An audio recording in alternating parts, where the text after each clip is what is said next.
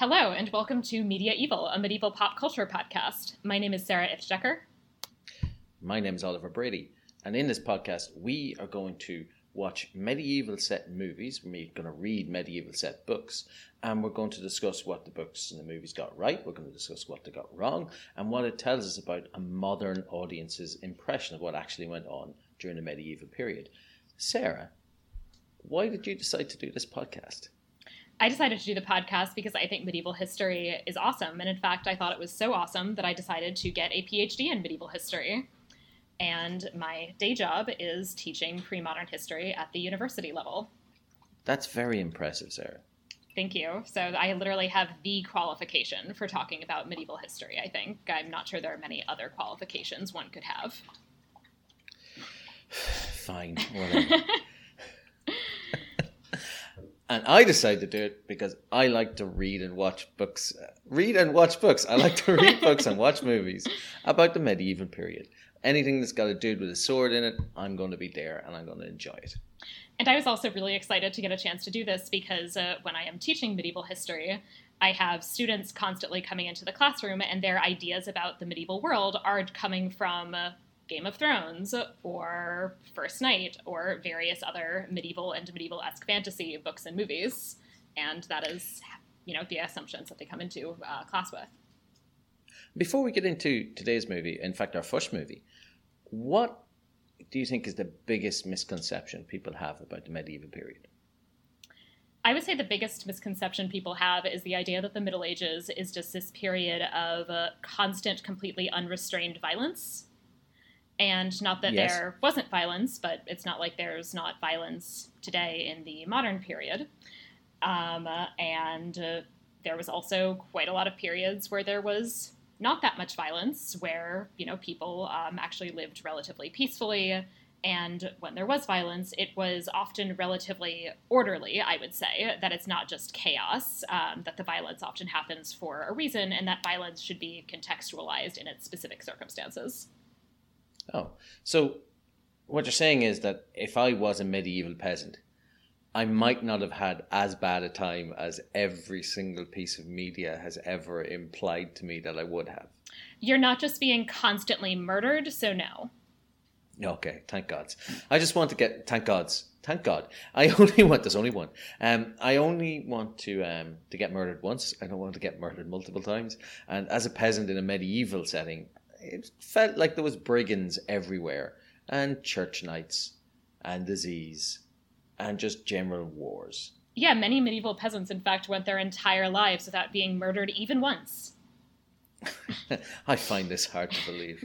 Sounds like fake news, as we say in our time. Now, Sarah, what was the movie we chose to go for our first episode?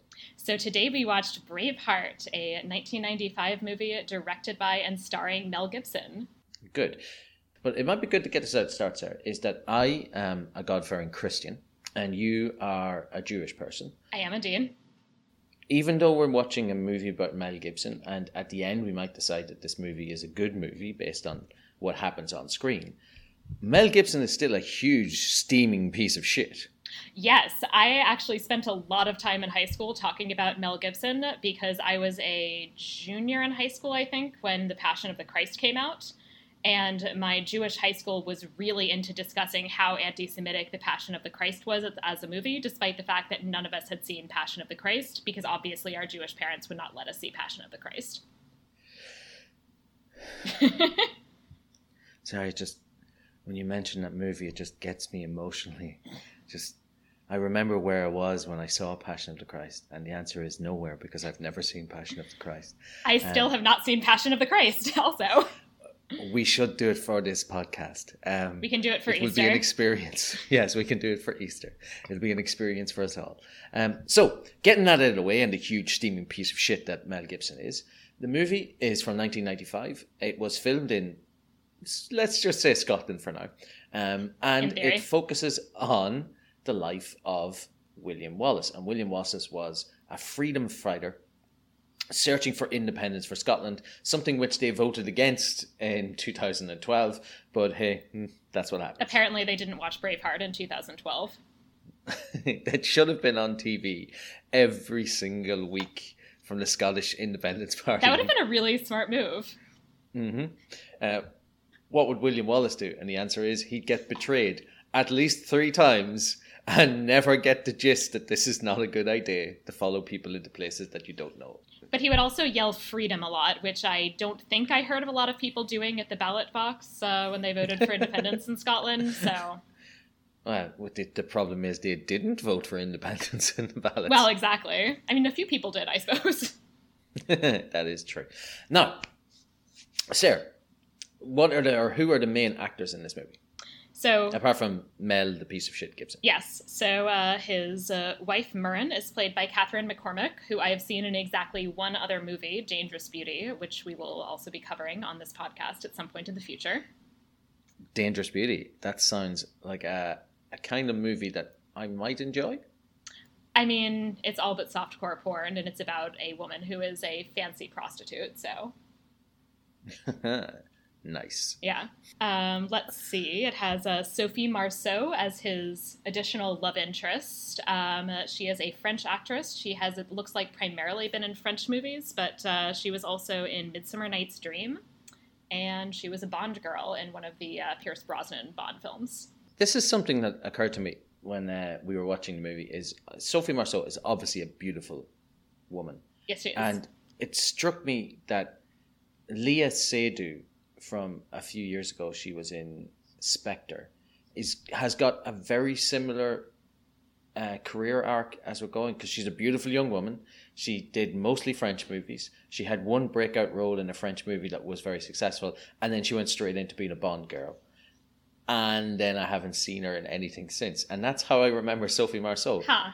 Exceptionally pretty actress, very, very talented, does a James Bond movie, then seems to disappear from other Western movies. Apparently James Bond is the kiss of death for French actresses. The kiss of death for a lot of actresses, I think. Well, yeah. And for the characters. For the characters, that's true. Maybe we should check. Oh, we won't mention it now, but we do have a test specifically for medieval movies. Maybe we should come up with one for James Bond movies. I think we might be able to use the same test. We could probably use the same test. And then the next actor of any note is Patrick McGoohan, who plays Edward Longshanks.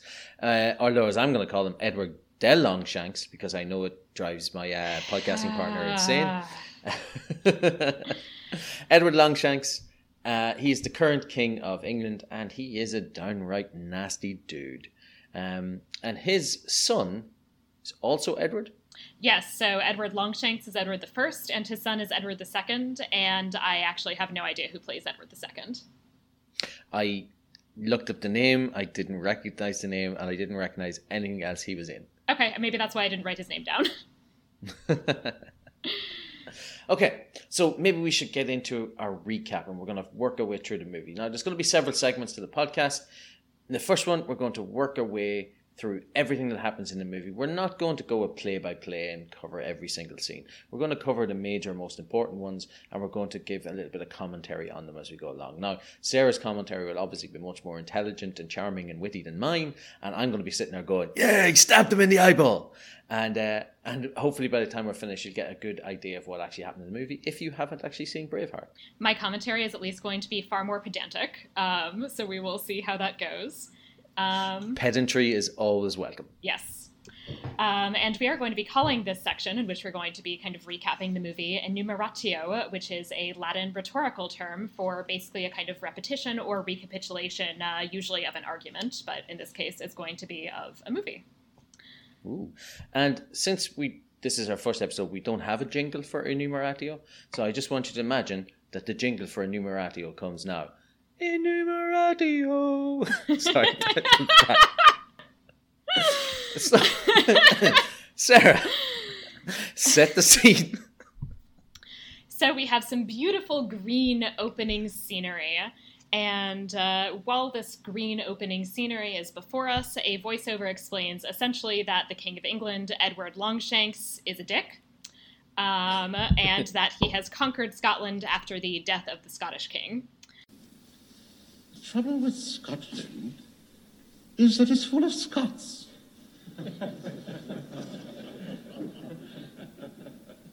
We then quickly move into basically William Wallace's father and his friends, and many of his friends go to a meeting that's supposed to be with Longshanks, and instead Longshanks had all of them murdered by hanging, which didn't happen, but that's okay. It's a very affecting scene because Mel Gibson is played by a small child with the biggest eyeballs I've ever seen, and they're just wide with one love for his father, who tells him, I want you to use your mind before you use your sword. He's like giving him all this good advice, and he's telling him to stay away. William Wallace follows him in, and then suddenly you have all of these lords hanging inside a barn, and the young Wallace walking around, and he's able to see them, and there are in fact children being hanged. I think the general gist is that they're getting across the English were very, very, very evil at this point. And also very violent, to return to the theme from before, about how medieval movies tend to think that we just essentially have constant violence over the course of the Middle Ages. Yes. This is also where we introduce the weird motif that comes up throughout the movie of William Wallace sees dead people, where he has, immediately after seeing these people hanged, he then has a vision of the dead kid opening his eyes and talking to him. This is the first time this happens, and I think it happens 3 other occasions throughout the movie. I think it might be 4.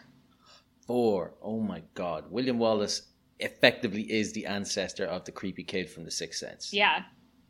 So, but now he's just a creepy kid with a weird mullet.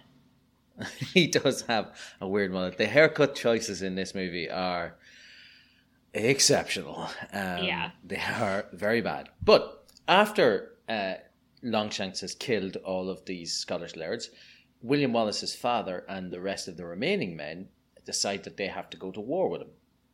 So they go off to their battle, and we get a little scene with William and his little friend Fergus, the red-haired ginger kid. I think his name is Hamish. Oh, Hamish. Sorry, where did I say Fergus from? So with Hamish, played by... in the future, he's going to be played by Brendan Gleeson. At the minute, he's just played by random red-haired kid, and he has the best twinned pigtailed mullet I have ever seen in my life. I wish I could grow my hair like this child does. It is amazing. It is a deeply fascinating haircut. So, unsurprisingly, going to war does not work out well for William Wallace's father, and he is dead within about the first 10 minutes of the movie. It is also at about this point where we see the first woman who lives in Scotland, apparently. It is a miracle how all of these children came to be, since there do not seem to be any women. And this woman, of course, doesn't say anything, and her job is to wash off the dead bodies. I don't think she interacts with any of the men. It's just silence. The bodies are put on the table, and William has to watch as the wounds are being cleaned. Yes. So then we have his father's funeral, which I confirmed listening to the Latin. This Latin actually sounded more or less right. As a good Catholic, did they sound like correct Catholic funeral rites to you? They sounded very much like a Catholic funeral. Many Catholic funerals I've been to in my time. They're not all done in Latin anymore, but when you do get, I was going to say a good one, but you do get one that is done in Latin, that is pretty much what it was, which we're going to get into later on. Some of the Latin in this movie is, oof. Yeah, the Latin only goes way downhill from here. It very much does go downhill. So we get a little funeral, and we get a lovely little touching scene where the only girl child in the entirety of the Highlands runs over and gives him a flower. A little looks, I think it's a violet she hands him. I think it's a thistle, because isn't a thistle a symbol of Scotland or something? It is a thistle, it is. It's the symbol of thistle. And she gives him a little purple thistle, and he kind of looks a little bit strange at it, because first of all, it was like, what is this thing that's giving me this thistle? Because he's never seen a girl before. Nope. And also, what are you giving me a flower for? Bird. I've never met you before. Never met you before. And then it cuts to the next scene where his Uncle Argyle shows up. Argyle not being something I would call somebody's first name. Argyle is definitely not a first name. It's a type of sock. Yeah, and I think it's a last name. It's definitely a last name, yeah. And it is another way to describe Scotland. I think it was an ancient name for Scotland at various points, or parts of Scotland. But Argyle shows up, and he's played by one of my favourite actors, Brian Cox. And you start saying to yourself, oh, the movie's about to pick up. But Brian Cox is in it for some total of a minute and a half. Yeah, this is a really poor use of Brian Cox. It's a very poor use of Brian Cox. And he's in it for about 2 minutes, and he is an almighty prick in this movie. He really is.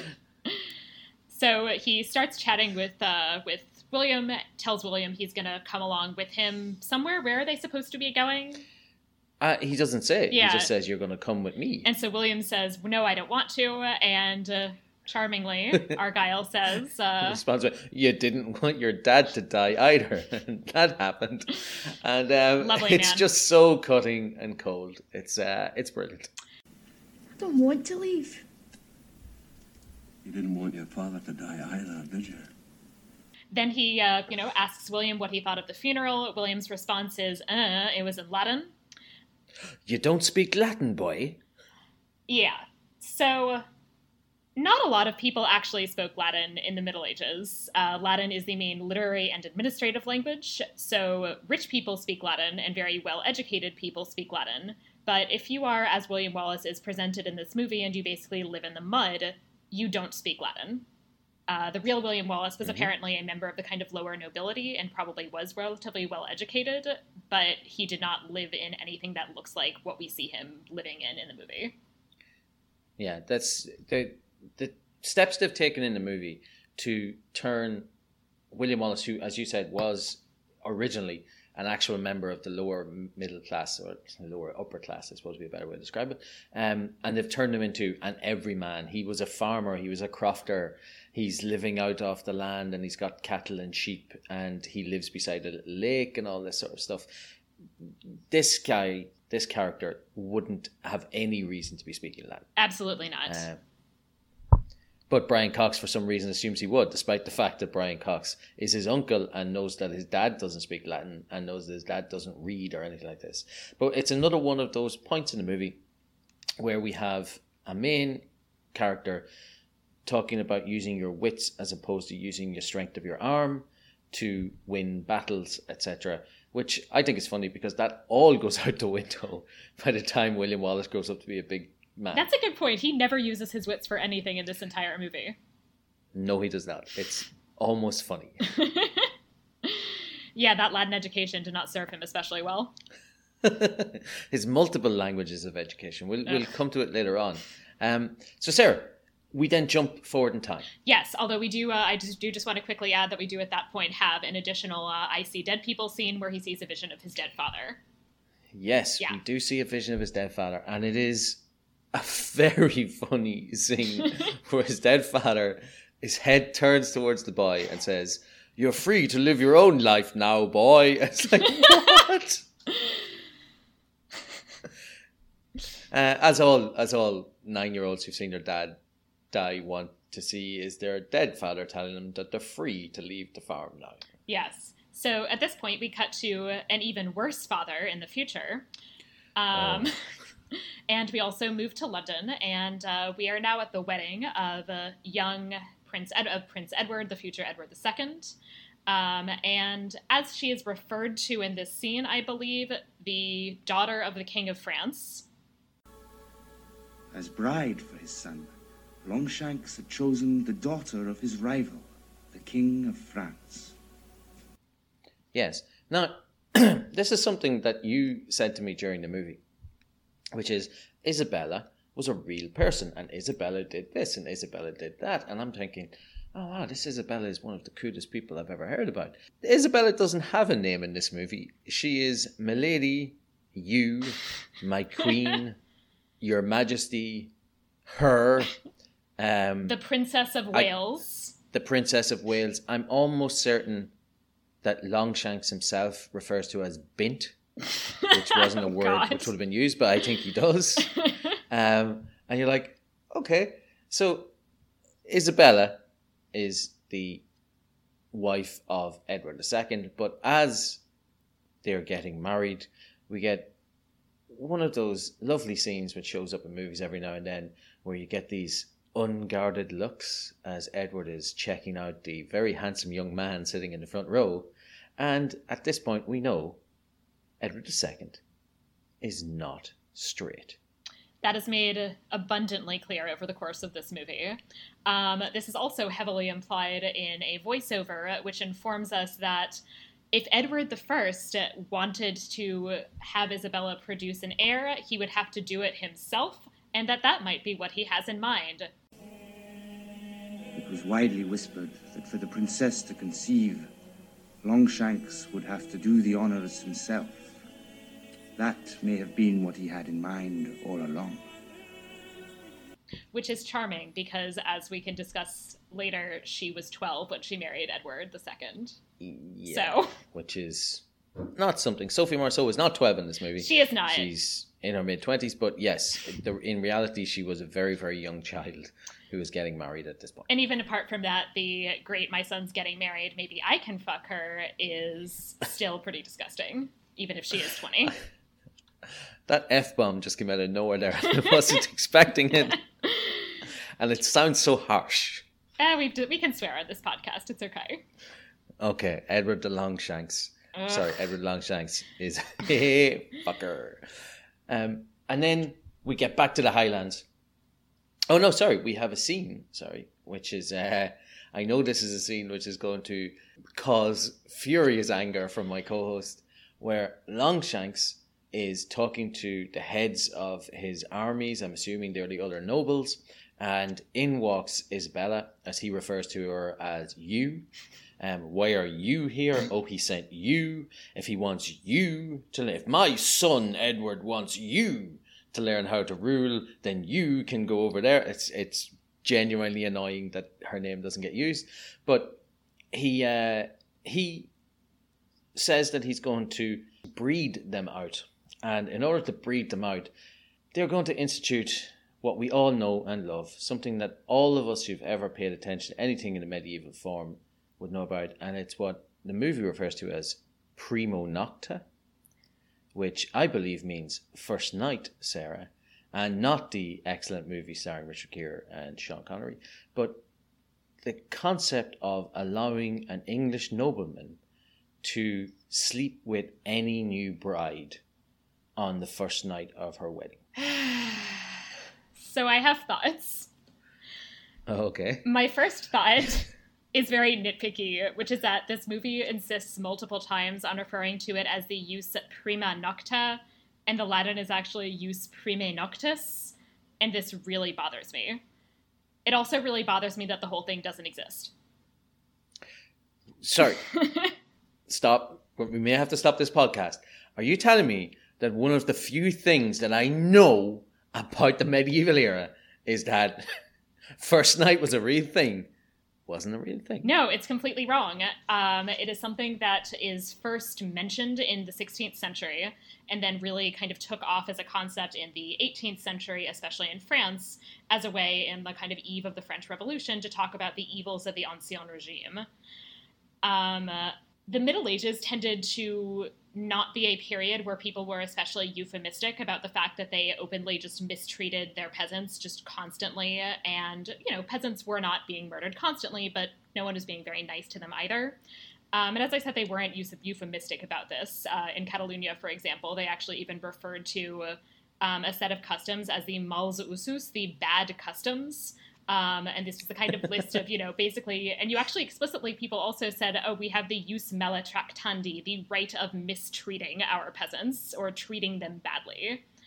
But in fairness, Sarah, if you're going to have peasants and you don't get to mistreat them, what's the point? Exactly. It wouldn't be any fun. So they were not especially quiet about the fact that they really did not treat their peasants very nicely. So if this was a law at any point, it is ludicrous to think that it would not have been on the books in actual medieval legal sources, and it is not. It is first mentioned in the 16th century. And just because I don't think we've mentioned this beforehand, the movie is set in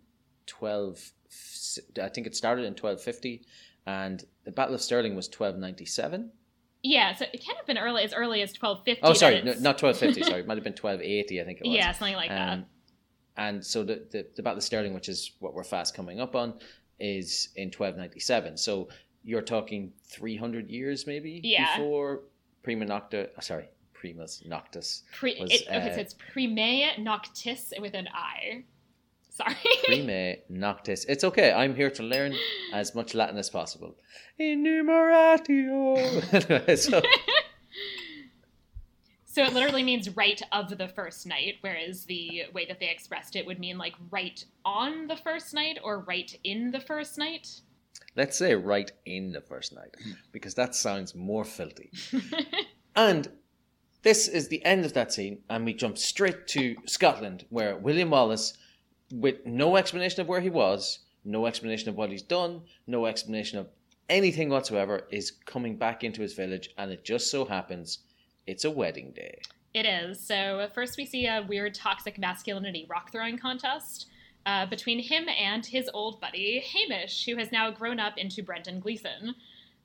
And I looked this up as we were doing it because William Wallace looks like a man in his 20s when he shows up. Now, Mel Gibson was obviously not in his 20s, but they've made him look like a man in his mid-20s, and Brendan Gleeson has never looked like a man in his mid-20s. Even when he was in his mid-20s, I'm fairly certain he looked like a man in his 60s, because he's Brendan Gleeson, it's just the way he looks. And they are roughly the same age. So oh, really? Good casting movie. Yeah. Yeah, they're 62 and 63 respectively this year. Yeah, he definitely looks approximately 20 years older than Mel Gibson in the scene. It is very funny to think that they are the same age, but they really are. Huh, that's nice.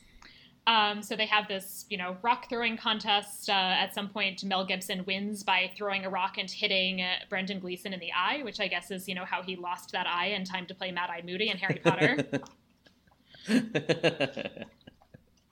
He does actually explain a lot of stuff.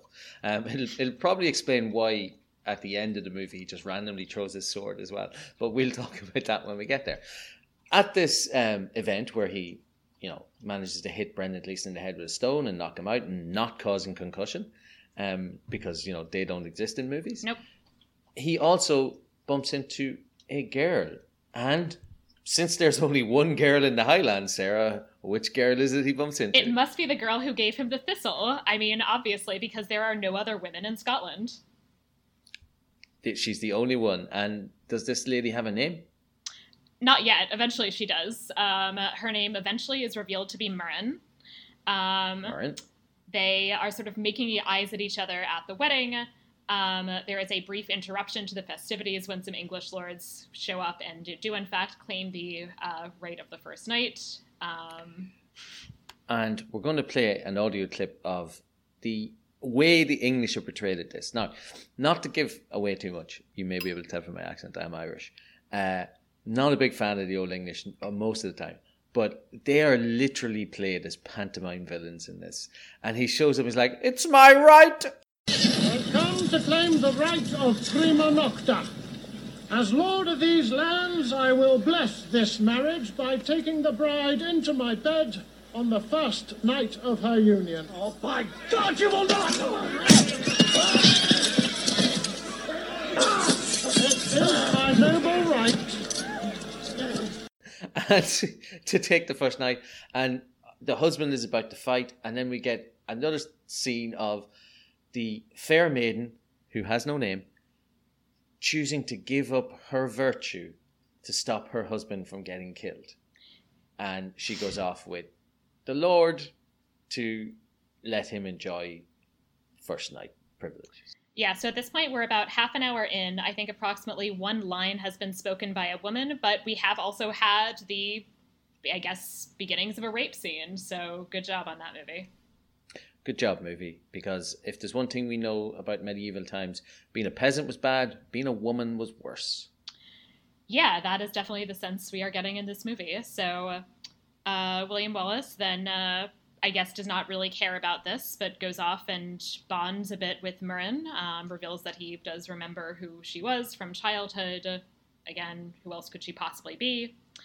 So they have this awkward flirtation scene in which she says she doesn't know how to read, he says he'll teach her, and then he basically brags about all the languages that he knows. So he apparently knows both Latin and French. Once again, the likelihood that anyone in this environment would know Latin or French is approximately zero. The hilarious thing for me in this scene is that if she understood Latin or French, he would be flirting with her. But because she doesn't understand Latin or French, when he speaks it, she doesn't know what's popping up on the screen in our subtitles. So she has no idea. It's just like weird sounds to her. But like she's saying something like, oh, what does it mean? And what he said is, French is a beautiful language, but it's not as beautiful as you. She doesn't know that. So he could effectively be William Wallace, yeah, he's flirting with me. Like that's he could be asking her where the bathroom is. She doesn't know. Exactly. She has no idea. So it doesn't matter that he's saying these really sweet things. And then at the end, the real stinger is when he says, oh, it's beautiful, but not as beautiful as you. And then she says, what did you just say? And he says, I just said it's an amazing thing, or it's a wonderful thing. And they're going, that's... Why not even translate what you said if you were trying to flirt with what you said? Exactly. Don't translate it as something completely different. But I don't know. Maybe I'm just not as good or as fast with the ladies as William Wallace clearly is. Apparently. One of these scenes where he has to come in and just assert his dominance, which is, I'm smarter than you. I've got my own farm. I can teach you to read. I know all these languages. How cool am I? Look at how cool am I. Tell me I'm cool, Catherine McCormick, Murren. And it's just, it's meant to be cute, and the two actors sell it well. But looking at it from a modern sensibility, it's like, you're a bit dodgy there. Yeah, it kind of just seems like he's mansplaining language to her. That's exactly what it feels like. He's mansplaining to her. I did appreciate the fact that he didn't call her sugar tits, though. I mean, that's a plus. So, for Mel Gibson, this is actually pretty good as far as flirting goes. That is pretty good. After this brief flirtation, and then after another meeting where they just randomly decide to kiss, and he takes her for like a horse ride in the rain, which is the equivalent of driving up in your Corvette back in those days. And he takes her out for a horse ride, and then he tells her he loves her, and he says that he wants to get married to her, and he gives her, I'm not sure if this is the exact right time, but he gives her back a handkerchief which has a thistle in it. And we're led to believe that that's the same thistle she gave him at the funeral 20 years before. No. It looks in remarkably good shape for a thistle that somebody gave him 20 years ago. I think he's lying. I think he just went and picked that like 2 days before and just kind of dried it off. Yeah, that's not what pressed flowers looked like. The color, it seemed like, was much too vibrant. It was very dodgy. I think William Wallace was just playing this girl. He's read The Secret, and he's working his way through all of the things. I like to think he didn't even actually recognize her. He just really quickly covered up after she said, "How did you recognize me?" And he goes, "Oh shit, it was that girl." It's this girl. The girl. Since there's only one. But they decide to get married, and they run off and have a clandestine wedding in the middle of the night. And as we were watching this, Sarah, you said to me that her father would have hated this, and that fathers in this time period would have hated any sort of secret weddings. Yeah, clandestine marriages were actually a huge problem, because especially if you were a rich father, because you were very worried that your son or your daughter would go off and marry somebody who they weren't supposed to be marrying, and that this would then completely ruin whatever marriage alliance you were trying to set up. In the case of fathers, fathers of sons, you would actually perhaps be even more irritated, because you'd be hoping to get a really nice dowry out of this from whatever rich woman your son married, and instead he, marries some poor woman secretly, and they get shit. So fathers actually kept trying to get the church to declare clandestine marriages illicit, and the church actually did keep insisting on the fact that any marriage in which present tense consent was exchanged or future consent followed by sex was still a valid marriage, whether anyone was there to see it or not. And there was, in fact, a priest.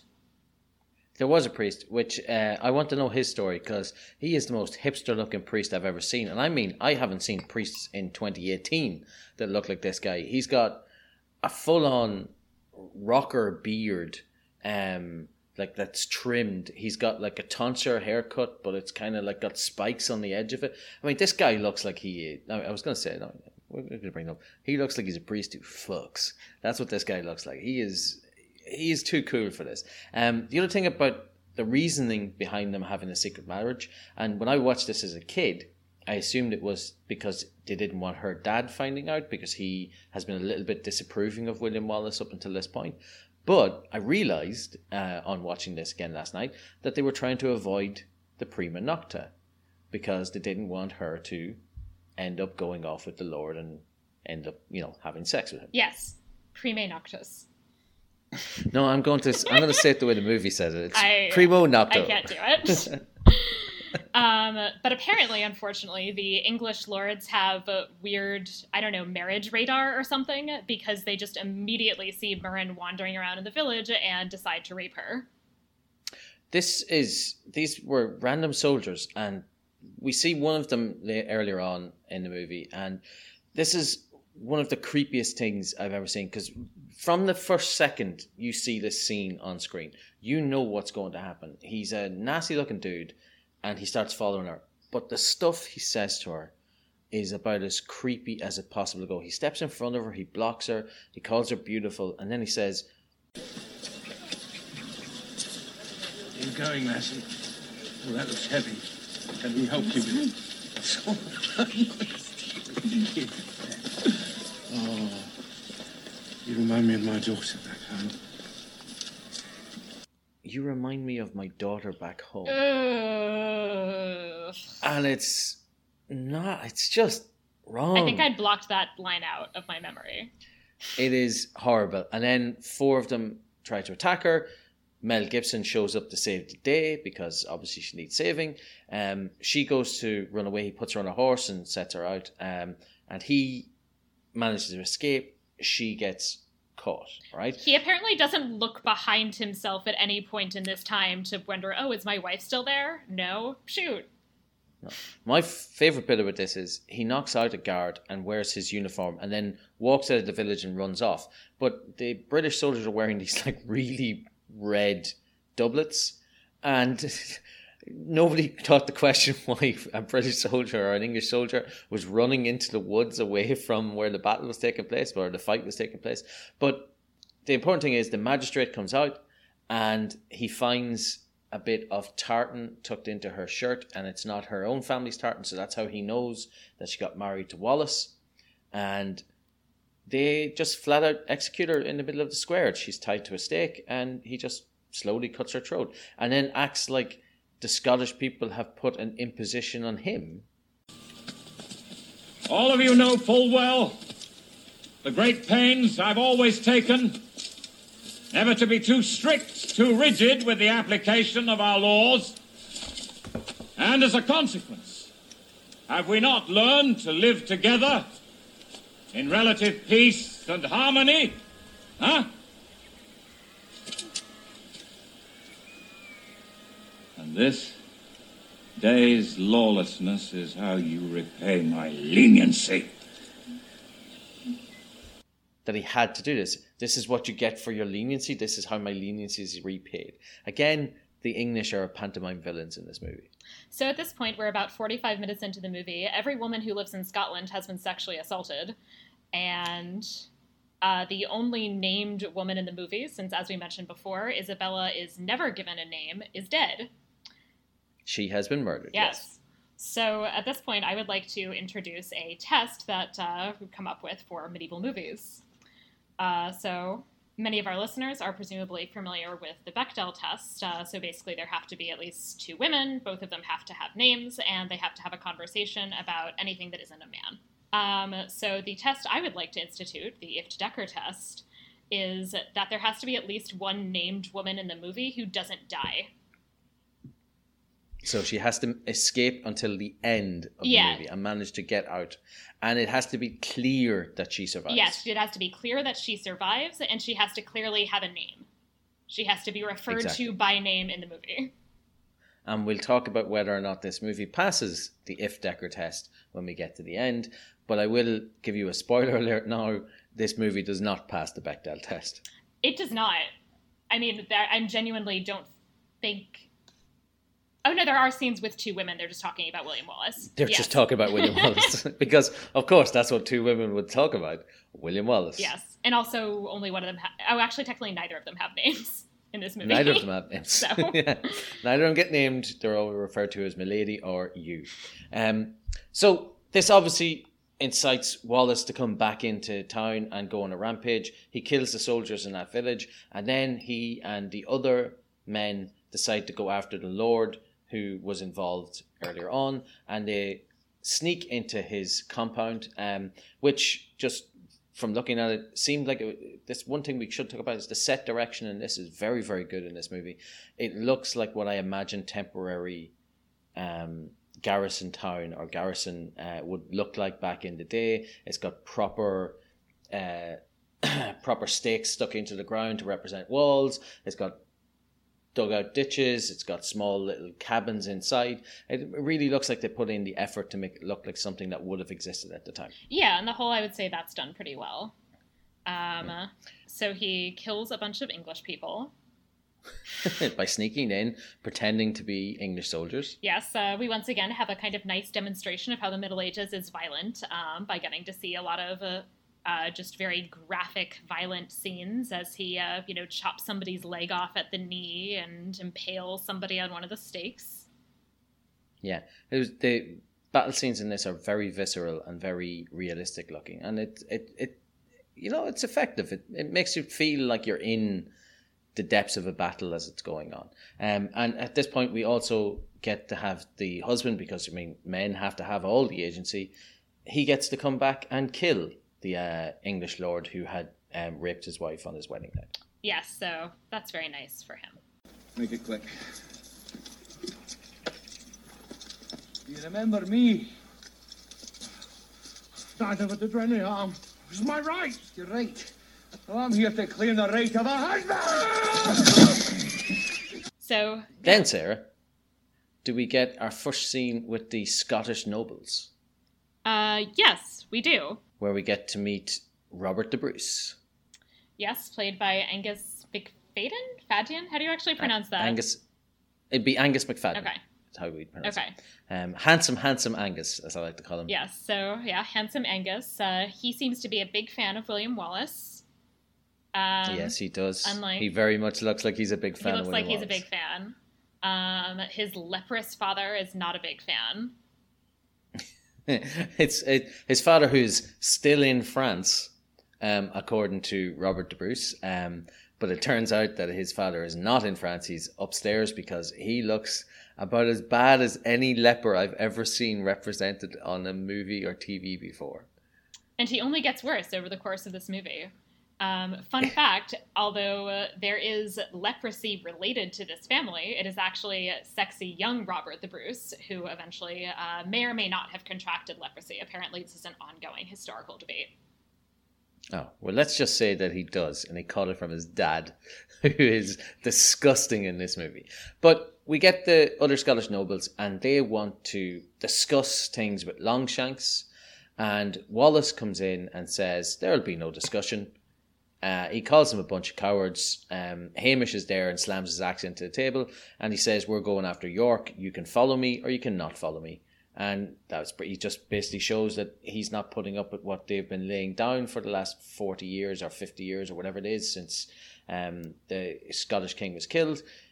They're going to try, and I was going to say invade England, but they're going to go into England and give England a bloody nose, as they say, to let them know that Scotland are not going to just back down and let them have their way anymore. Yes. So we then return to the English royal family, who are, of course, not very happy to hear about any of this. And we also get to see some really classic 90s gay panic scenes. Oh, of course. Yeah, so Prince Edward, the future Edward II, as mentioned before, is very much coded as gay, basically by being shown as a coward who likes fashion. Yeah, that's pretty, it is the weirdest way to go about doing it. I mean, I understand it's 1995, and I understand that it's a heroic movie, and we're not following these people. But if you wanted to show that he was gay, and we mentioned Game of Thrones earlier on, just have him be gay. Right. And just flat out have it. I mean, I said, if you take Renly in Game of Thrones, they don't try and hide it. They just say, yep, here he is with Loras. And that's it, done. And instead he has this kind of semi-boyfriend, but you don't actually really see them behaving in a way that is that obviously, demonstrative of the fact that they have a relationship. But you just see Edward essentially being effeminate. And anything that happens, he's like, ah! And he has the squeakiest voice, and just the mannerisms of him, as he said, when his wife comes in, who of course has no name, when his wife comes in and stands up to Longshanks in a couple of scenes, like he's shying away in the corner and he's like almost shaking with fear and looking to his boyfriend or just companion, and it's just random. And then there's another scene where they're walking along, and after Wallace takes York, which we're going to talk about in a second, they're walking along and Isabella and her handmaiden are talking about the battle. He's in front of them talking about fashion and how to wear the right robes. And it's like, it's a little bit full on. It doesn't need to be like this. I mean, as I said, if you want to code him as gay or you want to just have him be gay, just have him be gay. Right. Don't dance around it like this. Yeah, that's a very normal choice that they could have made. That is not what they do. It also makes very clear at this point that the dynamic in the royal household is that Edward hates his wife. The feeling is mutual. The same is also true of Edward and his father. Mm-hmm. So Isabella also hates her husband. So we also get to see the beginnings of from this point on, basically constant French language snark fest between her and her also completely nameless lady in waiting. Including the line that I feel like would be a really great clip, except for the fact that it is in fact in French. Where the lady in waiting tells her, "I hope your husband goes to Scotland and meets Wallace, then you'll be a widow." That's always the dream. Yeah, since this is essentially treason, and since in the 13th century most of the English nobility spoke French, this was probably not the best idea of conversation to have within earshot of the rest of the court.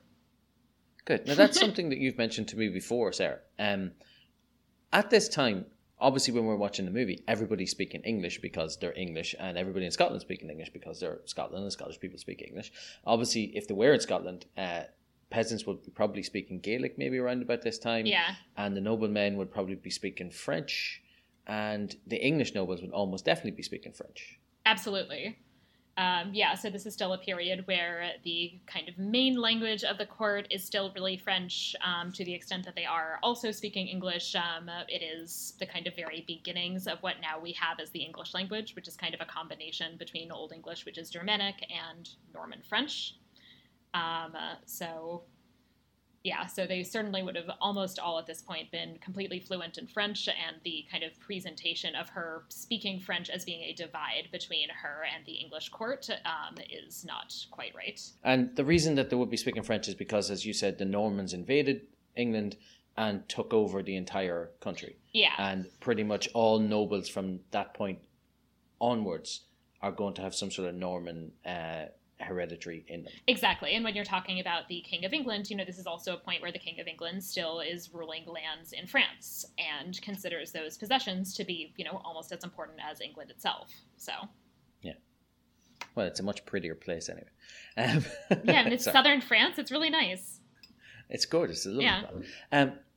So at this point, William Wallace and his Scottish rebels have managed to take York, which is very far into England. Now, this is something that happened. It is very far into England. And I'm still not sure why. I think it's explained in the movie is that they didn't have enough men to hold it, but they retreat back up to the Scottish border. Right. And that is a long way to go back. It is. But so they go back. Wallace makes an Irish friend. There's one Irish person in this movie. Of course, because Wallace needs help, and he meets Stephen from Ireland. And Stephen's, let's just say, a little bit eccentric. A little bit. He appears to have the same issue William Wallace has, which is that he talks to dead people, but he's talking to ghosts in the sky. There's a lovely scene where Hamish goes, "Are you talking to God?" And Stephen says, "An Irishman is forced to talk to God if he wants to speak to an equal." Or do you converse with the Almighty? In order to find his equal, an Irishman is forced to talk to God. Yes, Father. Which, as an Irish person, I fully am behind on this. But it involves scenes of other nobles or other Scottish men coming to join. Stephen is shown to be this kind of crazy dude. He's a bit wild or whatever. But then we have a scene a couple of minutes later where they're out hunting in the woods, and another Scottish man tries to attack Wallace, and Stephen kills him and says, "God sent me to look after ya, William."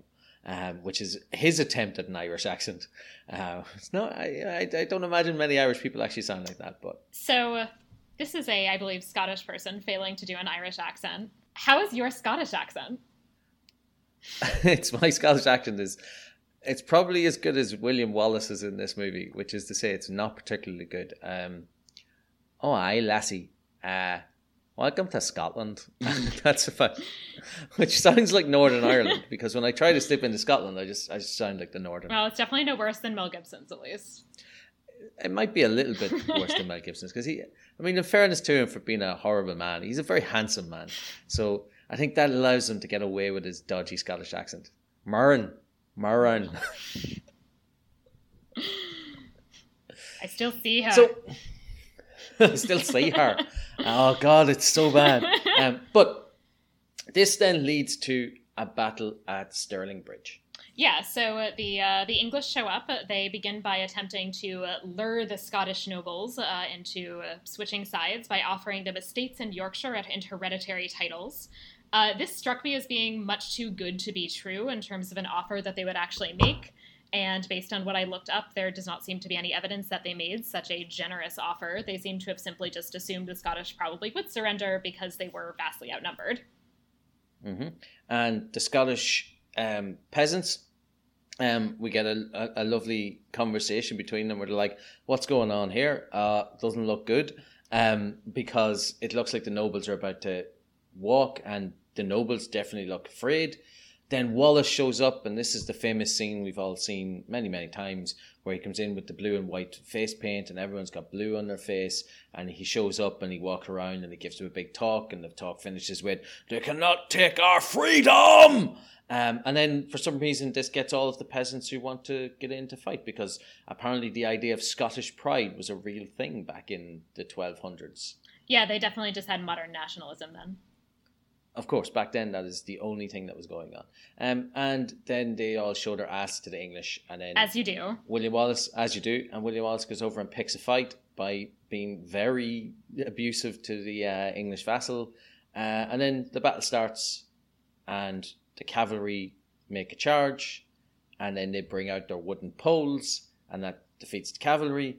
And then they end up winning the Battle of Stirling Bridge. Yeah, so this is was in fact a pretty significant military victory. So Longshanks is obviously not pleased by this turn of events, and looks for a way to deal with the situation.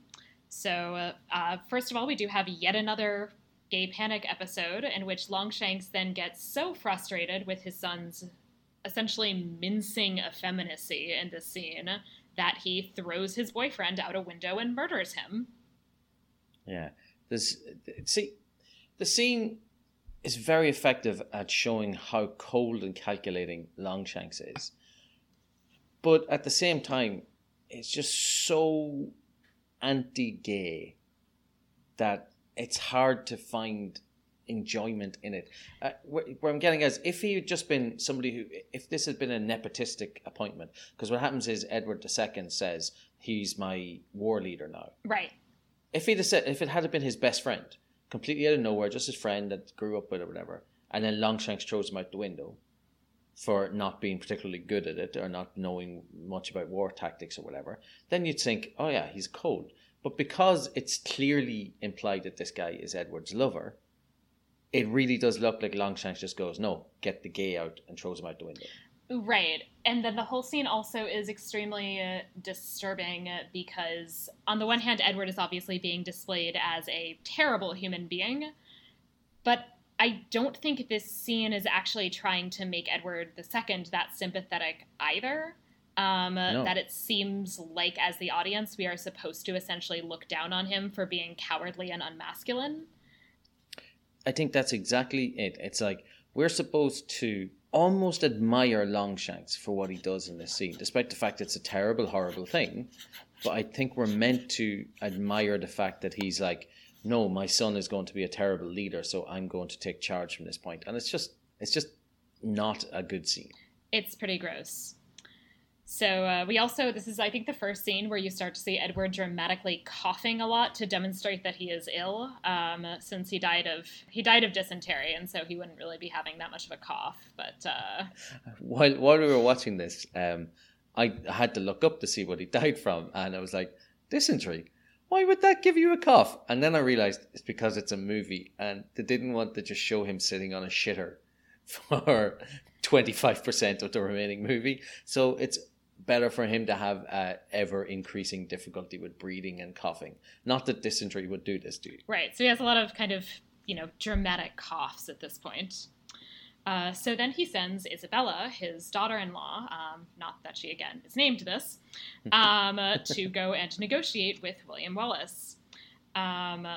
This is definitely not a scene that would have happened in real life, but nevertheless, it is a scene in which Isabella and William Wallace meet for the first time. So she is very excited about this meeting, since one of the other interactions that we've seen her have with her lady-in-waiting is basically kind of fangirling over William Wallace and how, it's so romantic that he fights to avenge a woman who was killed. And she's clearly super into him. The scene once again makes a point of demonstrating that William Wallace knows languages. So Isabella and their co-negotiator are kind of speaking to one another in Latin in order to kind of have him not understand, and he intrudes and says something in Latin. None of them are speaking very good Latin, but... They describe him as a savage, and then William Wallace responds with something along the lines of... Sarah, what does William Wallace say? Because he says, "I am a savage" in Latin, but it's most definitely not "I am a savage." He says, "Ego non pronunciare mendacium, sed ego sum homo indomitus." So the homo term indomitus. Yeah. So both him and the other Latin speaker use this term. This is not a term that has ever been used at all, and is not how you would refer to a savage or a barbarian. You would probably use barbarus, actually, or Cywus. And the other thing is that the grammar in that sentence was a bit off at various points, but I won't do a Latin grammar lecture again. And then they are all shocked that this savage would speak Latin. And then he said, "Préférez-vous français?" Because he says, "Would you prefer French?"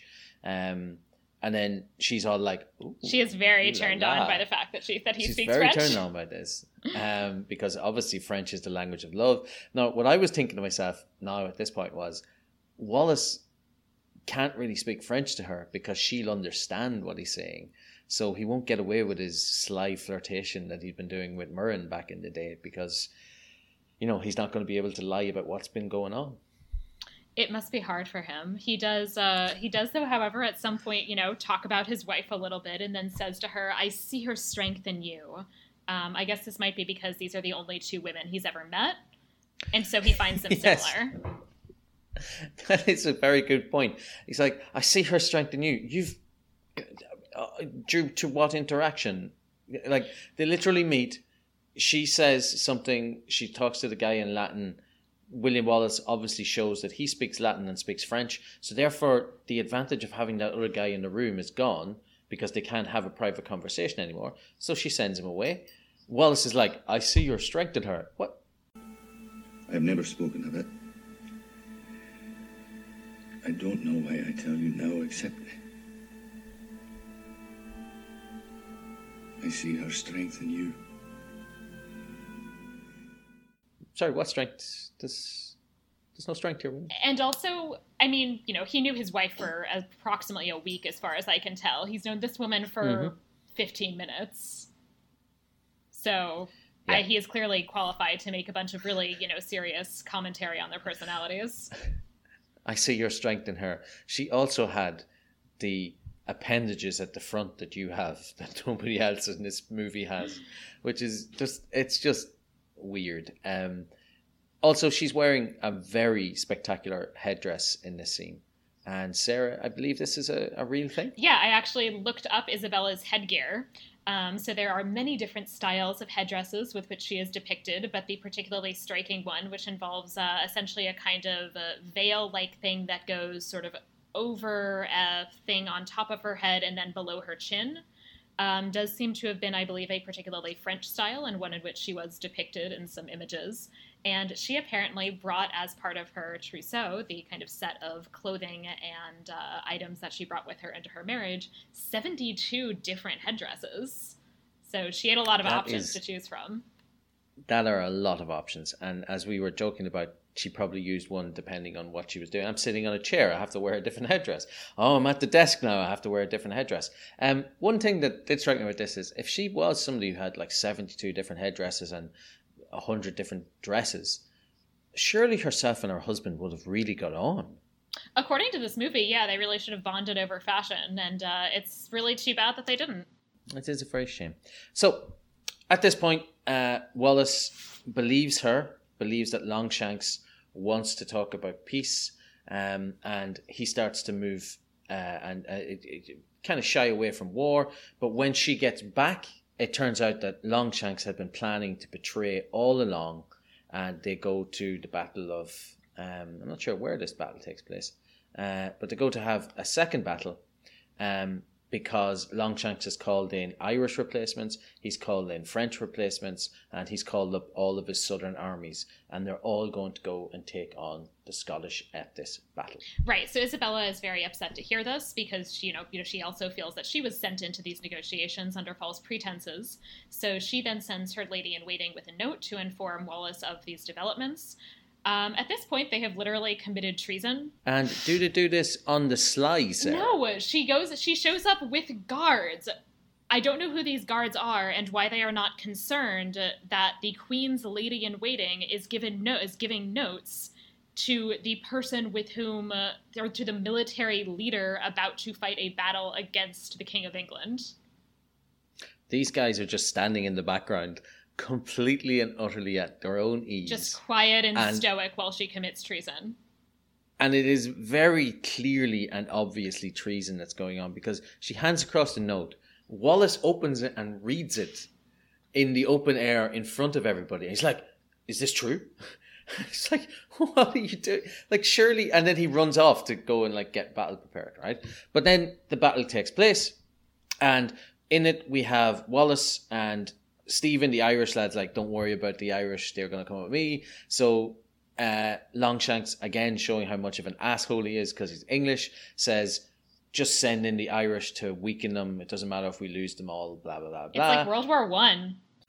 The archers are ready, sire. Not the archers.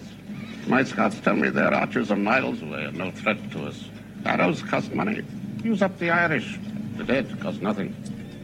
It's like World War I. Just fire them in and like just let them get cut down as cannon fodder. But they run at each other and then they stop and they all hug and the Irish join the Scottish because, I mean, why wouldn't you? You get a chance to kill the English, which is what all of us are looking for at any given point. So they join in, and then at that point it becomes an even battlefield because you have the Scottish nobles and their retainers, you have the Highland men, and you've got the Irish against the French reinforcements and the English armies. And at this point, based on the ferocity of the Scottish, you would think that there's a good chance that they will actually win this battle. And when the main battle starts to take place, they're holding their own, and Wallace calls for the sting attack, which is the nobles coming in around and flanking them. And unfortunately, what do the nobles do, Sarah? They take off. And they run away. They just walk off the battlefield with their soldiers, and it's revealed later on that they took a deal behind the scenes from Longshanks to take hereditary titles in Yorkshire or wherever it happened to be in England. And right. Wallace ends up getting taken down by a single knight. As they have a fight, he's about to kill him, but it turns out that it is his old friend and handsome Angus McFadden. It's Robert the Bruce. Yeah, so sexy Robert the Bruce is the only one of the nobles who does seem very upset about this whole thing. And it's pretty much at this point going around talking to various other members of the Scottish nobility, including his father, about how upset he is. He literally, when speaking to his father, yells, "It's tearing me apart," because he, I guess, is in the room now. It is very funny. It's like, "Father, it's tearing me apart!" And we're going to play it. It is a beautiful, beautiful scene. It is. They fought for William Wallace, and he fights for something that I've never had. And I took it from him when I betrayed him, and I saw it in his face on the battlefield. And it's tearing me apart. He also, so one of the two kind of ringleaders of the nobles who is involved in this betrayal is Wallace has him killed. He seems to think this is kind of funny and in a slightly unhinged way is just sort of sitting at a table and saying, there's no telling who will be next. Maybe you. Maybe me. He has clearly lost the run of himself. But Wallace kills that guy in the scene, if you've ever seen the trailer for Braveheart, where he rides a horse into the guy's bedroom in the middle of the night, because he manages to get him through the entire castle. Castles didn't have really big, wide staircases back in those times. If you've ever been to a medieval castle, you ain't riding a horse up the stairs in a medieval castle. But he rides in, gets in the bedroom, kills the dude, and then jumps out the very convenient double doors the dude has in his bedroom. Yeah, that whole building actually does not look like it would physically support a horse because it's made of like wooden slats, but... And he jumps out and the horse goes into the water and William Wallace is into the water and they escape. And then we have this scene where the other Scottish lords are like, oh, he could kill any of us. And Robert the Bruce is laughing, and then suddenly to see blood dripping down from above, and he's killed another one of the Scottish lords. Easy come, and easy go. At that point... Easy come, easy go, because I mean, they're all pieces of shit anyway. So Robert the Bruce convinces Wallace to talk to the Scottish lords, and they say, yeah, actually, we're on your side. We want to fight with you now, because they've gone around and they've been doing guerrilla tactics and killing lots of British, and sorry, I keep saying British, killing lots of English in the background, and it looks like they're going to make another mounted or proper offence against the English. And the Scottish lords say, yeah, we want to join into you. And William Wallace, because, you know, as his dad told him, you got to use your brain first, just completely believes them, despite the fact that they have already shown that they are terrible, terrible liars. He's a pretty brainy guy.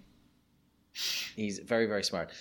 He does get another warning from Isabella about a possible betrayal at this point, where they meet in a barn. And this is also the point, I believe, where I think logic kind of falls down, because the future Queen of England is just wandering around in the Scottish Highlands to meet freedom fighters and just effectively bone down with them.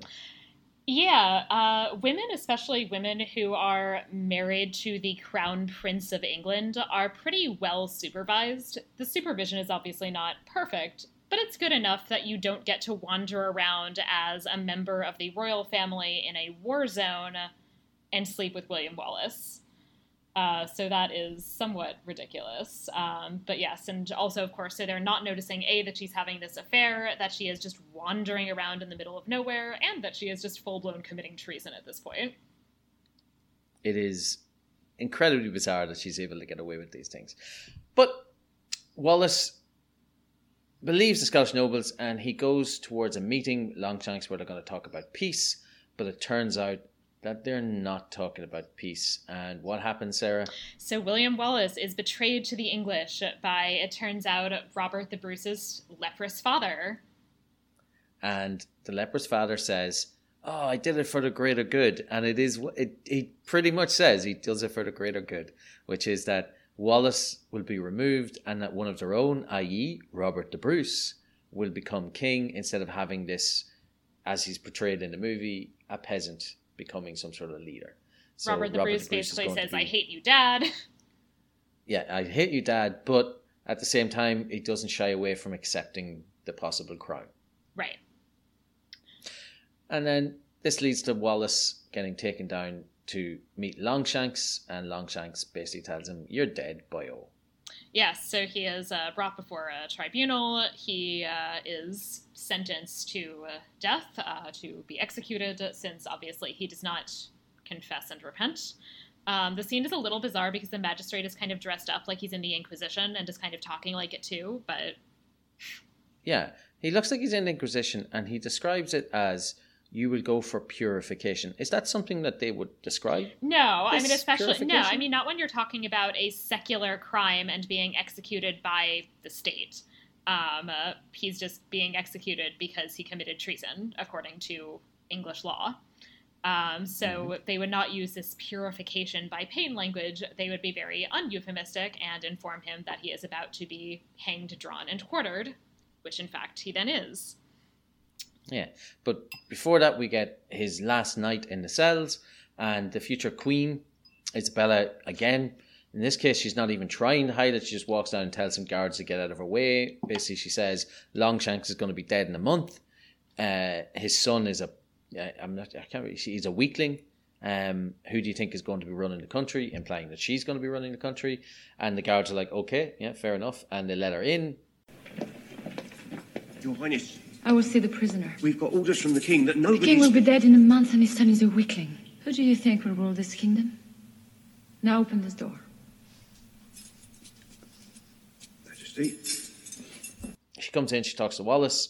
They obviously love each other. He can't use her name because I'm not sure if he's bothered to learn it. There is zero evidence that he knows her name.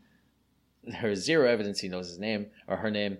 And she gives him out a draft of, I'm assuming something Gaius made for him. But he gives her a draft of a pain medicine and she drinks, or first of all, he toxic mans all over this. He's like, no, I'm going to take the pain. And she's like, no, please, for me, like, do something to dull the pain. They're going to kill you anyway. I can't do anything to stop them killing you if you don't repent.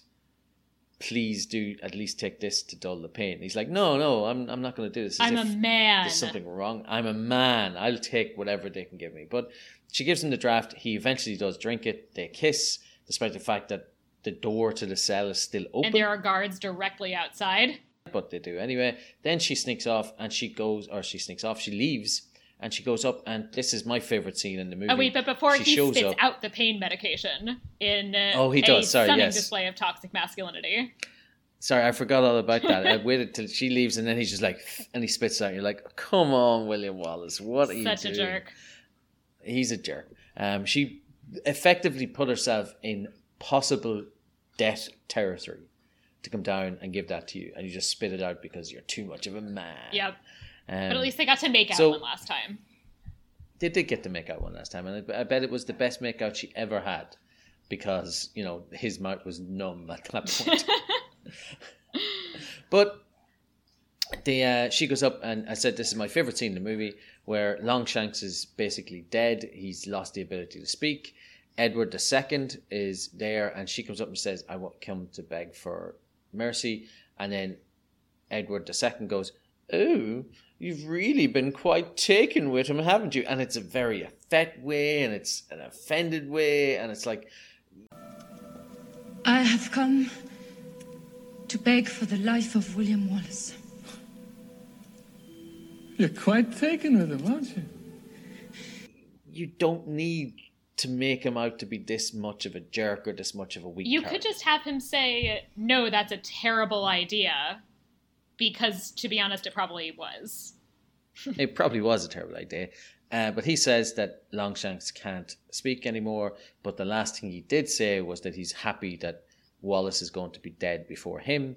So Isabella goes up, and Sarah, if you can explain that. Yes, so... awesome, badass shit she does at this point. So she goes and sidles up behind him and then whispers in his ear, your line dies with you, and tells him that his son will not sit long on the throne, and that she is now pregnant with Wallace's child, so the future King Edward III is, in fact, according to this movie, the son of William Wallace, not of Edward II. Awesome. So this, I found, and she whispers this in his ear, and he's not able to respond, and it's just like, fuck you, Longshanks. It's actually a really good performance on the part of Patrick McGoohan because he manages to demonstrate his just complete sheer hatred and anger while also being completely immobile. Yeah, it's a really good scene, and she's very affecting in anyway because you can tell that there's genuine malice behind her words too. She knows that this is hurting this man. Yeah, it's actually a great scene.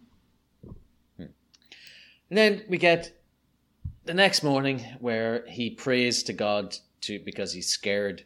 If only he had some sort of medicine which would stop him from feeling pain at this point. But they bring him out, and the magistrate is there again, dressed like somebody in the Inquisition. And as Sarah said, they hung, draw, and quarter him. So they hang him, they stretch him using horses, and then they disembowel them. Yeah, so in this they didn't actually use the horses. So the quartered part could be either with horses or not. They also in this scene kind of just added him being stretched on the rack, which isn't part of the punishment, but no reason not to add a just extra racking scene because in the Middle Ages they were very violent, obviously, so... Of course. And then they lay him down on a plinth. They put him out into Jesus pose, as I call it, or buff Jesus pose, and they publicly cut him open and start taking his entrails out. They do indeed. While his entrails are being ripped from his body, he has a vision of his dead wife. And then we also get to see his living girlfriend crying a single tear in a very attractive way. It's a very beautiful scene. It's hard not to look at a very beautiful woman and see her cry and not be affected by it. But we were both laughing at it at the time because it is just this perfect single tear rolling down the perfect cheek of this beautiful French lady who is not looking at the thing. She just knows it's happening. Yeah. And the crowd at this point start baying for mercy. He is asked if he wants to speak a single word, with the assumption being that he will, beg for mercy and then will be executed. The execution will be finished in a quicker and less painful manner. He instead yelled. You should do the yell. He builds it up and he's like, I should speak. And the magistrate's like, okay. And he's like, I'm going. And clearly you're thinking he has to be repenting or saying mercy or whatever. And he just comes out with, freedom! And then it cuts to everybody else in the crowd being super affected by how he manfully... All of these English people who are apparently in no way, not into this guy who is apparently a Scottish nationalist before his time.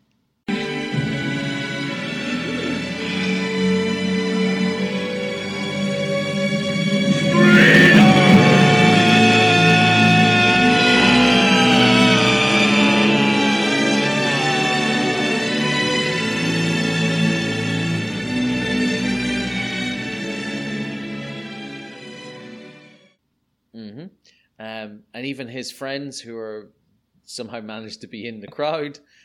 So Hamish is there and Stephen, the Irish lad, and they're all like, "Oh no, William!" They really do. It's definitely "Oh Jesus, William!" So he shouts it out, and then we cut to 7 years later, and they're set up, and it's the English on one side, the Scottish on another, and again the Scottish nobles want to go wimpy on it.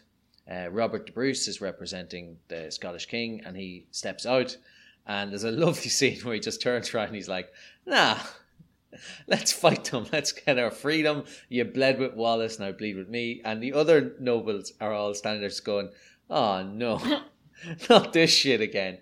But he gives a big speech. It doesn't get the same response as Wallace does, because Wallace is obviously the most charismatic man in history. So Hamish steps forward in the scene that I mentioned earlier and just randomly throws his sword.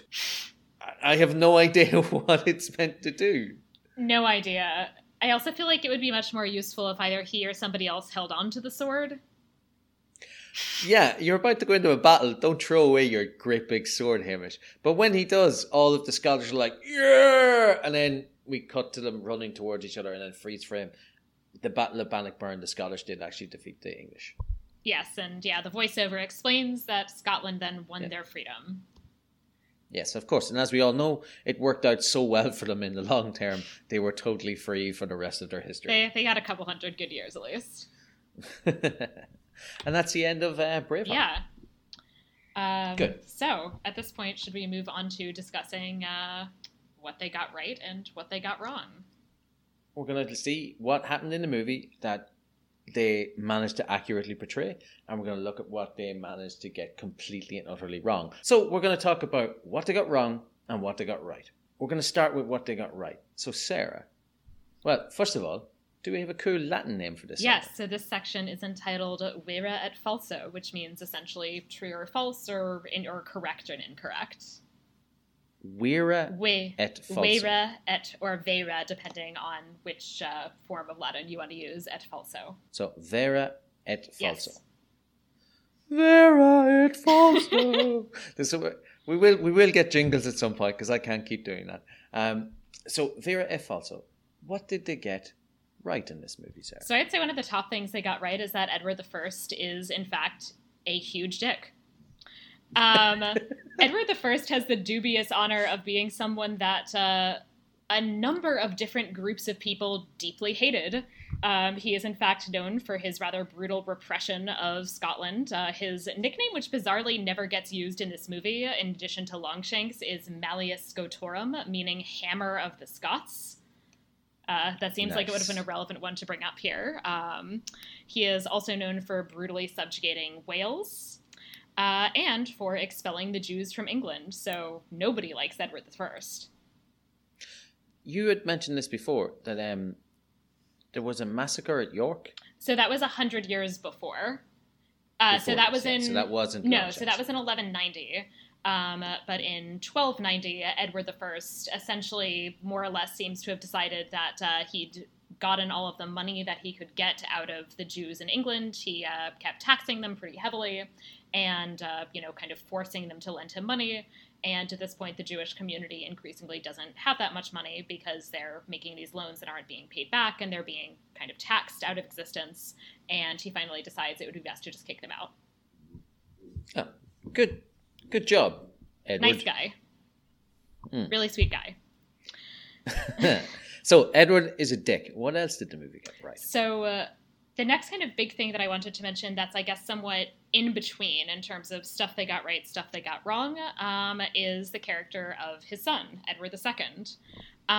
So Edward II was, in fact, reputed to be gay.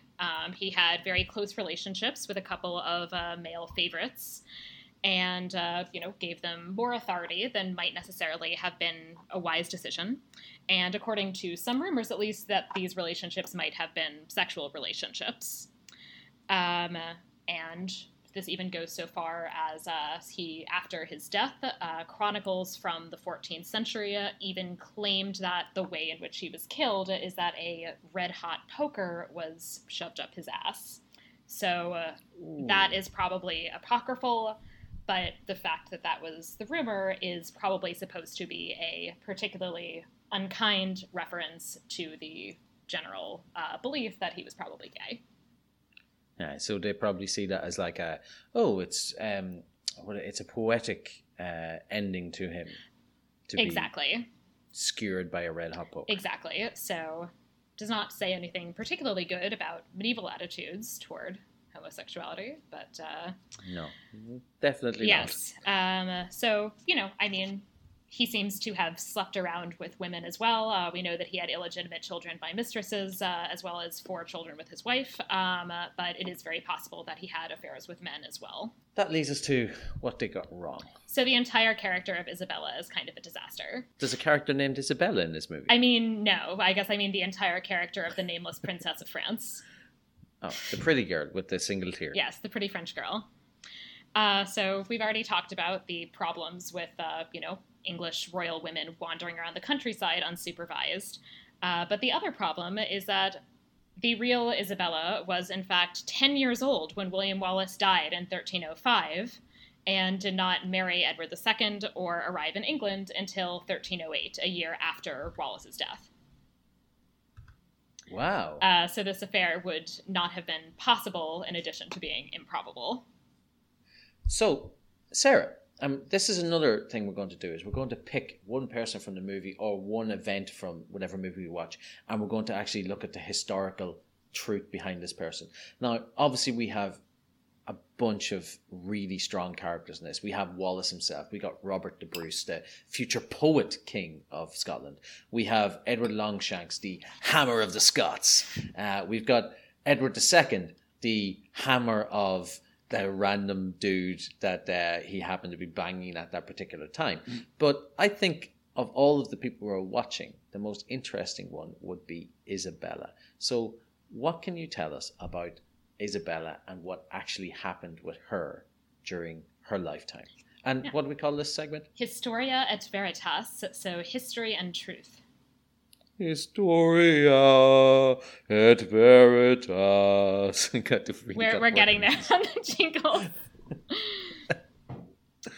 So the real Isabella, I think, is actually kind of awesome. So she was known for being quite intelligent. She actually was very well educated. And was a pretty good diplomat as far as things go. She seems to have been pretty good at manipulating the various factions of the English court, even managing to pretty successfully form an alliance with the first of her husband's favorites, Piers Gaveston, as well as developing other independent relationships and alliances at court. She regularly attended council meetings and also managed in this time to amass a decent amount of property. So she was actually pretty independently wealthy as well. So she is at the English court. At this point, for much of her husband's lifetime, they actually seem to have gotten along relatively well.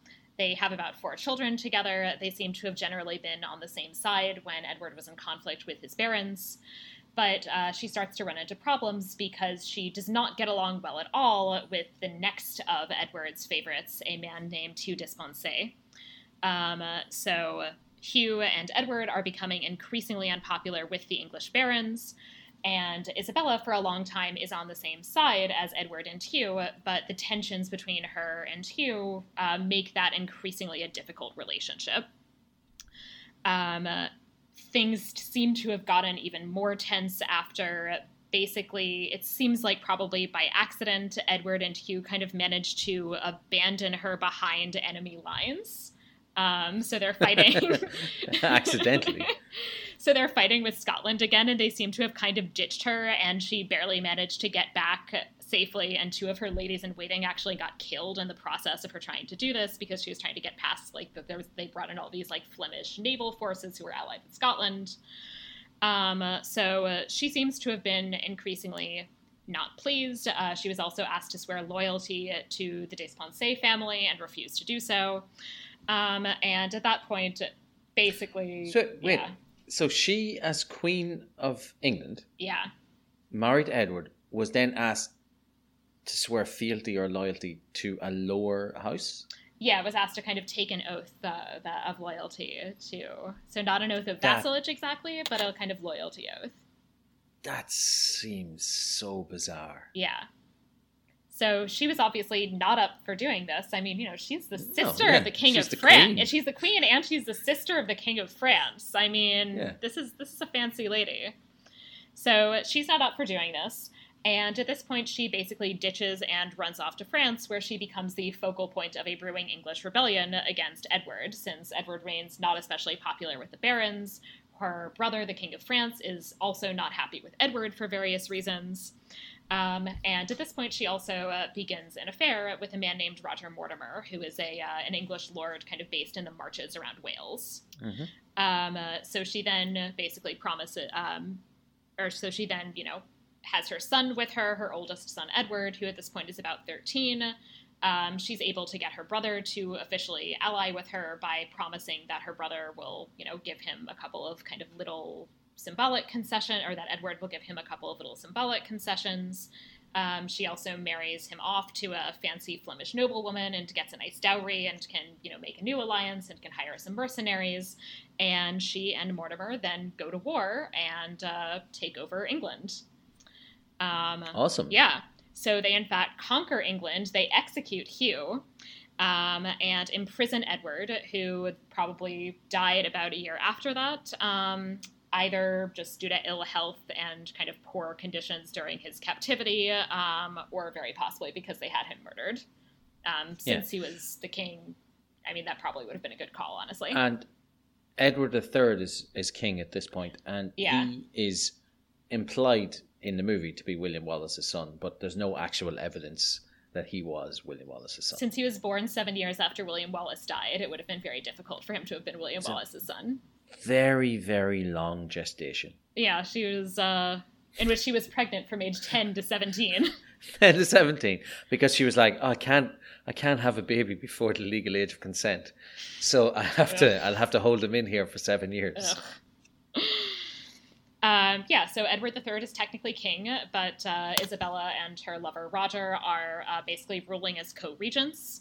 Once Edward gets a bit older, once he gets to his about late teens, he wants to actually rule himself. At this point also, Roger in particular is becoming somewhat less popular. So Edward has Roger executed. He essentially presents his mother as a victim, which she almost certainly was not. She's kind of semi under house arrest for a bit, but does eventually start kind of traveling around again, visiting her various lands in England, and even becomes involved in some negotiations with France, since, of course, she is still related to the French royal family in her later life. So, and she's somebody who then gets, especially in later literature, villainized. Her nickname that kind of caught on is the She-Wolf of France. And I think that, she's really somebody who, if a man had, had a coup and, removed a ruler who was seen as being not effective or that they had issues with, he would probably be much less demonized than she, in fact, became in later sources.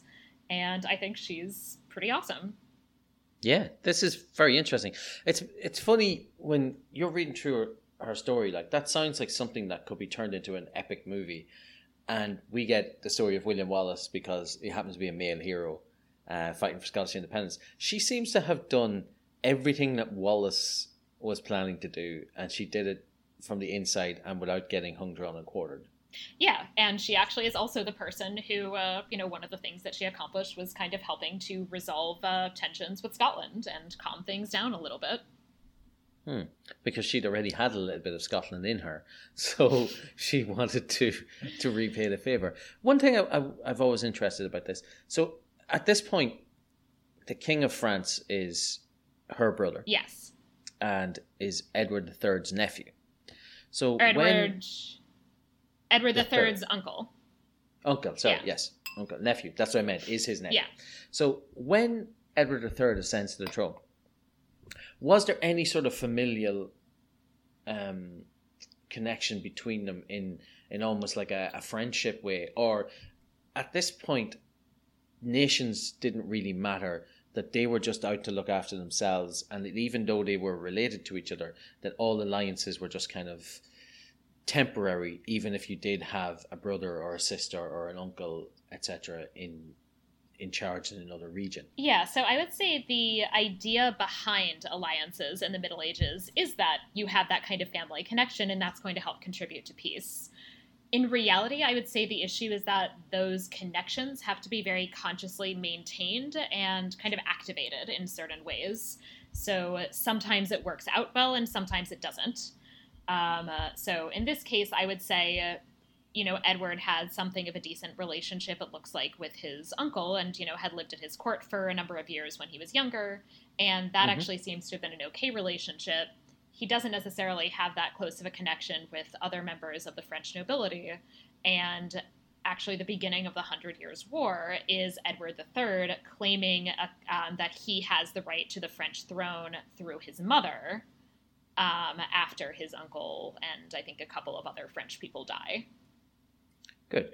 Now, Edward III seems like the kind of guy who might hide his identity in order to take part in jousting tournaments. He didn't, but his son did. Maybe. Oh, maybe we'll find that out in a later movie. We might. All right.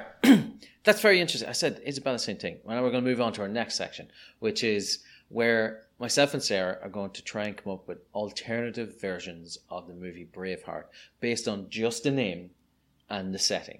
So in this thing, we're bound to have a cool Latin name for it that I don't know, but I'm going to try and sing in a second. So Sarah, what's the name of this section? So this is Fabula Nostra, or our story. Oh, Fabula Nostra. We're getting there. I think this is working. At some stage, I'm going to hit a note. If I keep trying. So, Fabula Nostra. Sarah, if you had to make a movie based in the medieval setting and it was named Braveheart, what movie would you make? So, inspired by this movie and the characters it has in it, I want to make a movie about Isabella of France. I think she's awesome. Oh, I wish I'd have gone first. I think she's awesome. I think that she, in fact, displayed a great deal of courage during her own lifetime and fought to, have England be ruled more effectively than it was being ruled. And I think somebody should make a movie about her because she is much cooler in real life than she is in this movie. And what would you imagine this to be? Like a proper biopic or biopic, or would you have it have fantastical elements or randomly made up stuff like the actual Braveheart movie? I would be up for just having this basically being accurate. I think that her story on its own is interesting enough that you don't need too much embellishment. You even actually have a decent amount of sex, without making things up, like her having an affair with William Wallace. Mm-hmm. And I think, the relationship between her and Edward, between her and Mortimer, between her and her son would make for a really interesting movie. I do actually like Sophie Marceau a lot. Maybe she wants to reprise her role. That's what I was about to say. So who would you cast as Isabella? Yeah. Sophie Marceau. Yeah. Or maybe Léa Seydoux, since she's had a rough time post being in a Bond movie. In a Bond movie, yeah. Well, I'm not even certain if she has a bad time. I just haven't seen her in anything. Maybe I need to watch more movies with French people in. Ugh, Jesus. Cheese-eating surrender monkeys. But anyway, so as ever, and this will probably happen every single week, you come up with a really good idea with a movie, and I'm going to try and come up with one that's called Braveheart. And at some point, I'm going to definitely make sure that I go first so that I get the good ideas out of the way. If I was to make a movie called Braveheart and set in the medieval period, I would make a fantastical tale, Sarah. So what I envisage happening is it's going to start with a young man. And the young man falls foul of evil magic. And we can tell that it's evil magic because the person who is doing the magic is a woman and she's wearing black.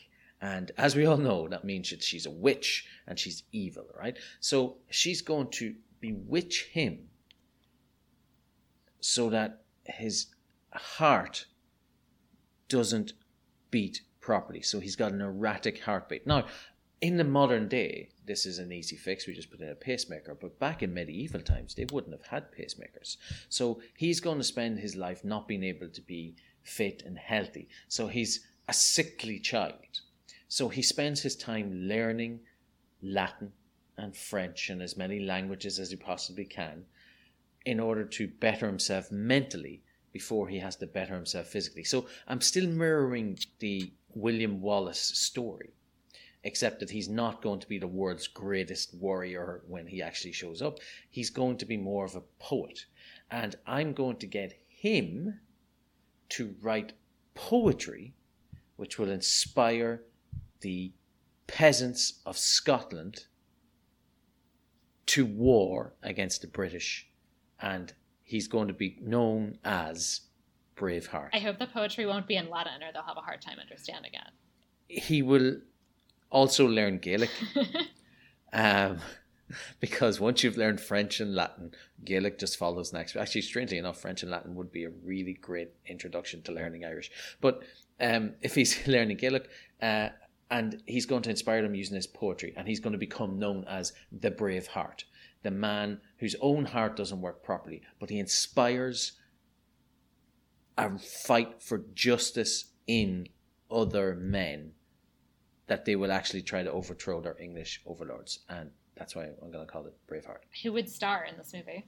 He needs to be a sickly looking child. So that means I'm going to cast Eddie Redmayne. It's not a movie I'm going to watch. Wait, no, I'm going to go outside the box. Forget about my Eddie Redmayne hate. I'm going to cast Michael Cera. Oh, interesting. I can see him playing a sickly Scottish noble with a tiny little pencil mustache, and nobody likes him, but he's really good at writing. Now I'm kind of liking the idea of him also having like weirdly sort of like, I don't know, chin length hair, and that being a really awkward look for him, and I'm kind of entertained by it. And we can have him have an affair with Isabella, who in my movie will be played by Zoe Kazan. I think his heart's going to give just right out. Yeah, he's going to have a heart attack. Like the first time she kisses him, it's just going to go. There he goes. Well, those are our two versions of Braveheart. One of them, which sounds like an actual epic, awesome movie that we were watching, and the other one's got Michael Cera in it having a heart attack because he gets a boner about a lady.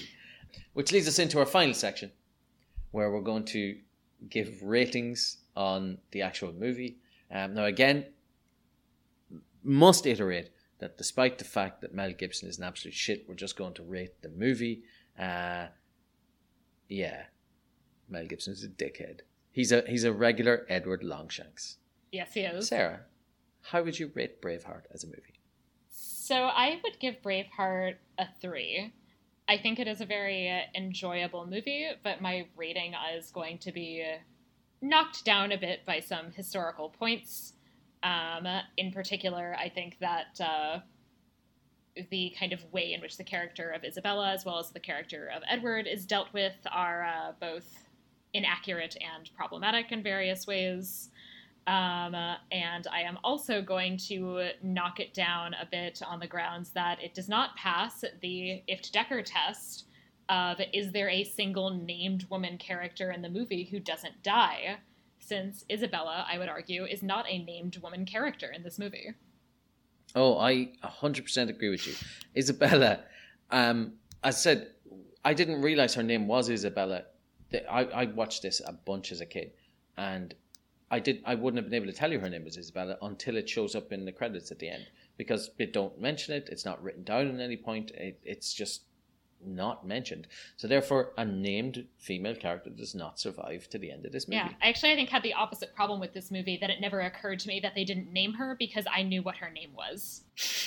The other thing about that is it also points out to me that there is only one named female character in this movie. Yes, there is. His dead and wife. It's Murren. Yes. Yeah, and she's not even given a second name. Nope. Her father is given a second name. We obviously assume it is. And at her funeral, they are shouting out her second name. And then it turns into Wallace.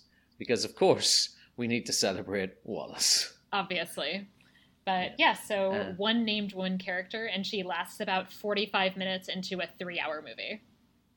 And during which time she's been threatened with rape beforehand, and basically in the scariest, creepiest way possible, and then she gets her throat slit in front of everybody. So, yeah, not a good job at passing the Ift-Decker test, I have to admit. Now, as for my ratings, I'm going to be slightly more generous than you are, Sarah. I'm going to give this a 4 out of 5. Okay. And the reason I'm going to give it a 4 out of 5 is I have the same problems that you have, in so much as the Isabella character seems to be sidelined a much, and some of her motivations and some of her actions are bizarre in comparison to what would happen at the time, and I'm very annoyed by the characterization of Edward II. As I said, if they wanted to just say he was a homosexual, just say he's a homosexual. Don't dance around it by using the most offensive versions of how you can code somebody as a homosexual. So that's where I'm taking my point off. I would take 2 points up, and I'm going to give that point back because I think Edward Longshanks is a super compelling villain. He is. He plays it and he hams it up, but everything he does makes sense.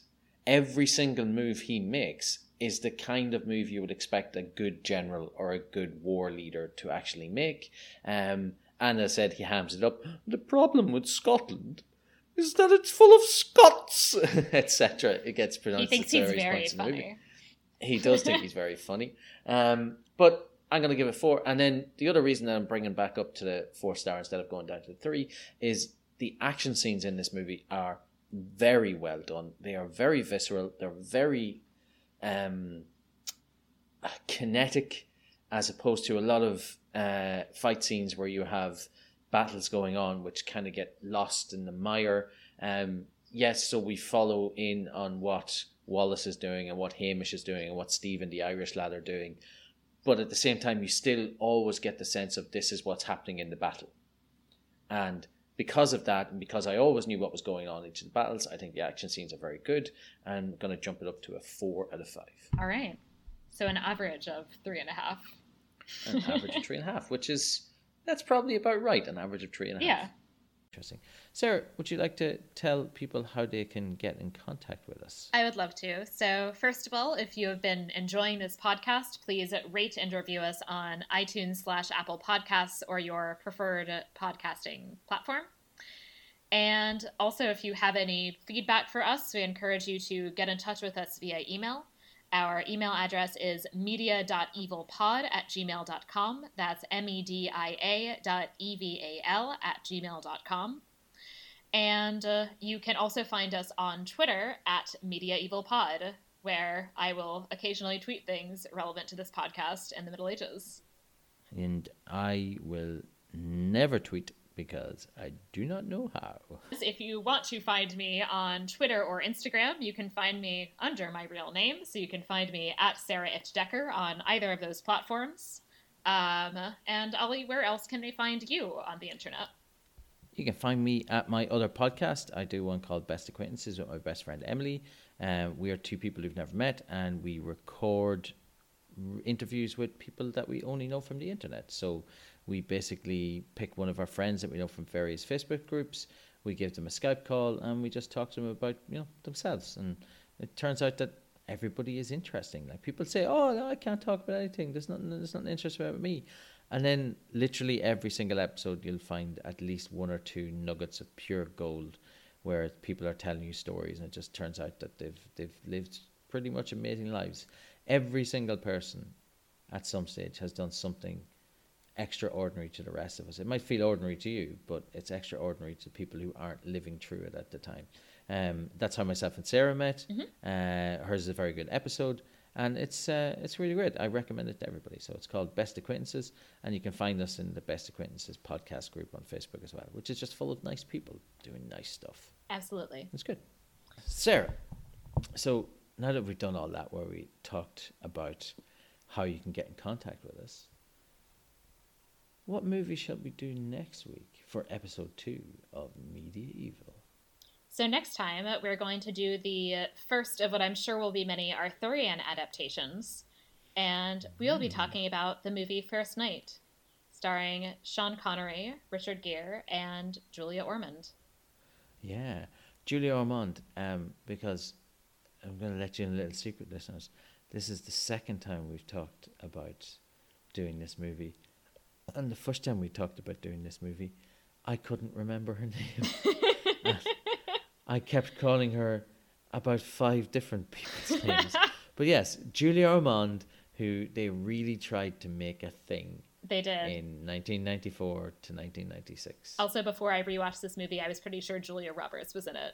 But no, it's Julia Ormond. No. Well, you would assume with Richard Gere. But yeah. We'll talk about that on next week's podcast. Sarah, always a pleasure. You too. And we'll see you all next week. Bye, everybody. Bye. Bye.